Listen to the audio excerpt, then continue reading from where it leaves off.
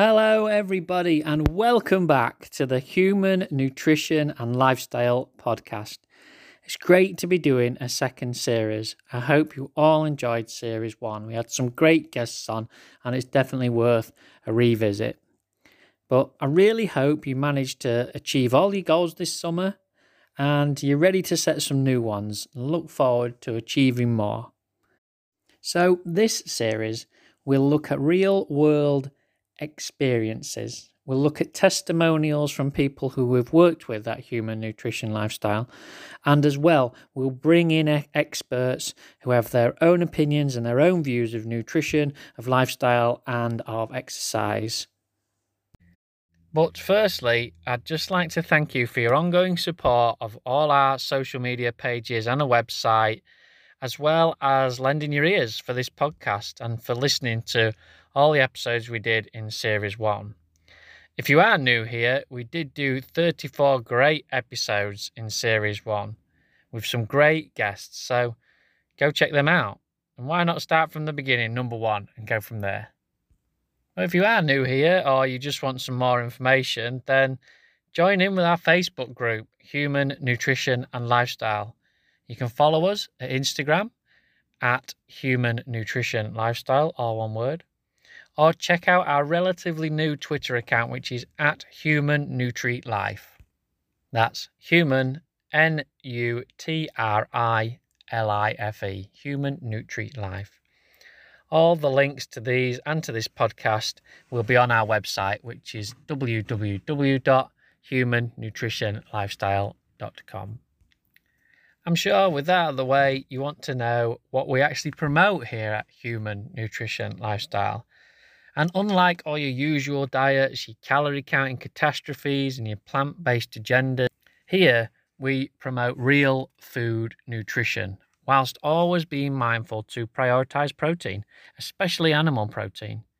If you want to know why animal protein is better than plant protein, soy protein, bean protein, pea protein, then check out Dr. Ben Bikman's episode in Series 1.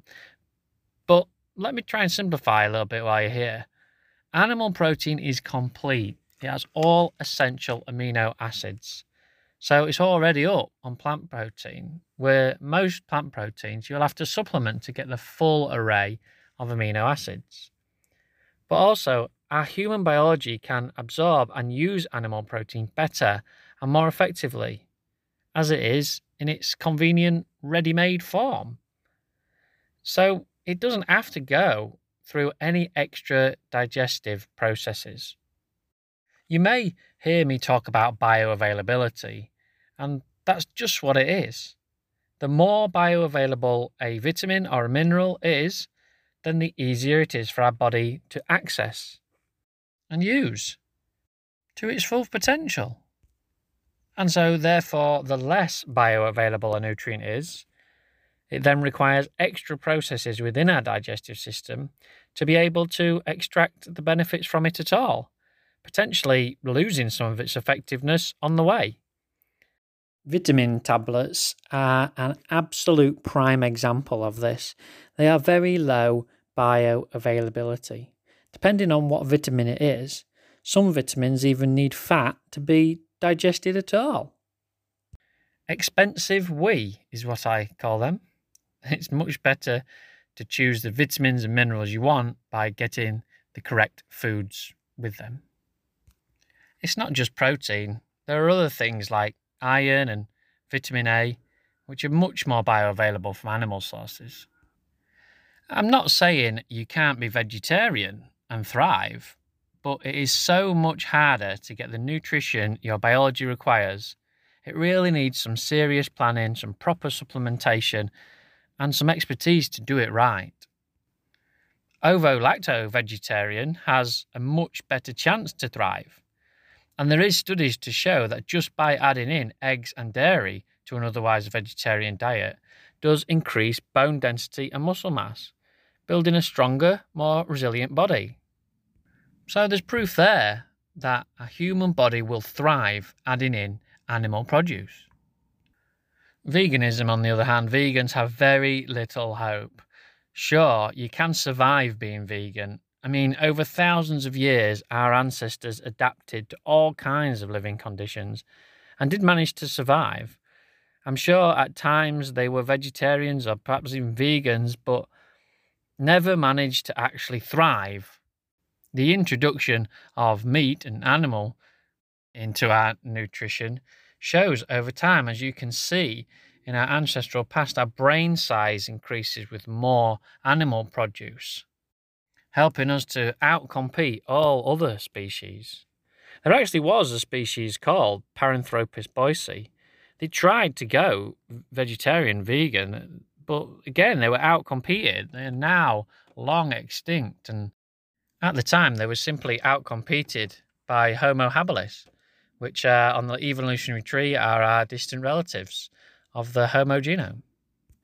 So, whenever a question arises about what or how we should eat, I always refer to my learnings of paleoanthropology and how our ancestors lived. Some people will say there's no study done to show carnivores better than veganism, for example, or that whole foods diet cannot make you perform better than anything on a processed diet. But I'll argue, yes, there is. There is trials done, there is studies done. It is one big study, one big trial called evolution, the biggest study of all time. The problem is that for some reason, we as a collective human beings think we can outsmart Mother Nature by making such things like meatless burgers or plant-based sausages. We just cannot. We've already had it figured out. Evolution has worked out what is best for human beings to thrive on. And we thrive because our biology requires nutrient-dense, bioavailable foods, which are in turn, most often, animal produce. And yes, we can get nutrients from plant foods, and our bodies will manage to break down and digest all the vitamins and all the minerals within plant foods. But potentially there are other things in plant foods like anti-nutrients and oxalates that hinder our process in doing so.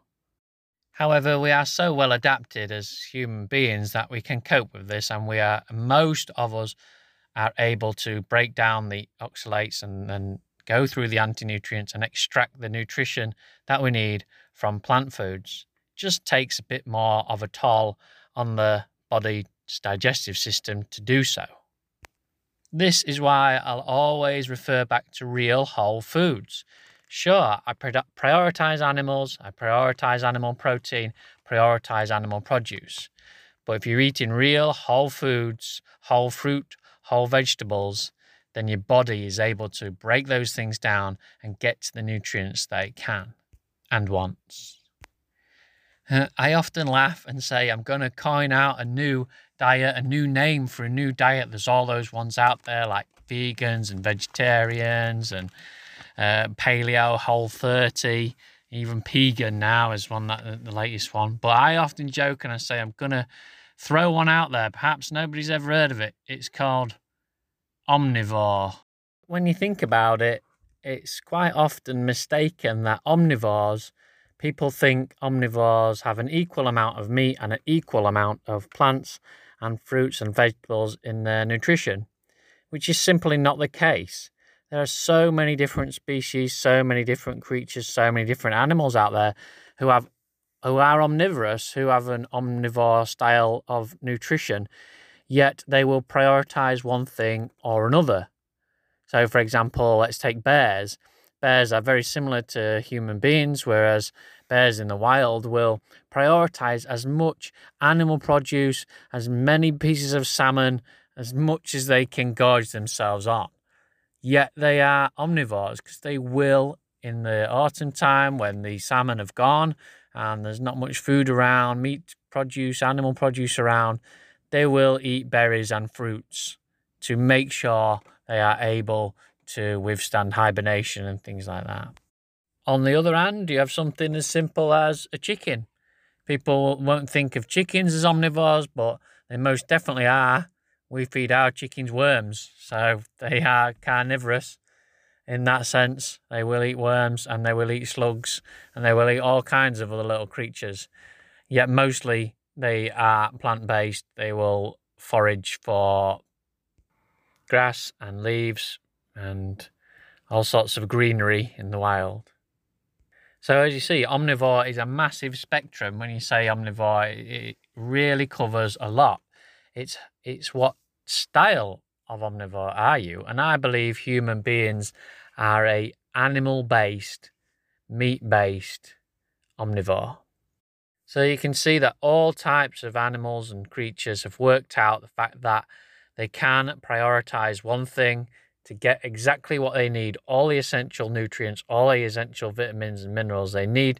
They can get it from prioritizing whatever it is that's unique to their species.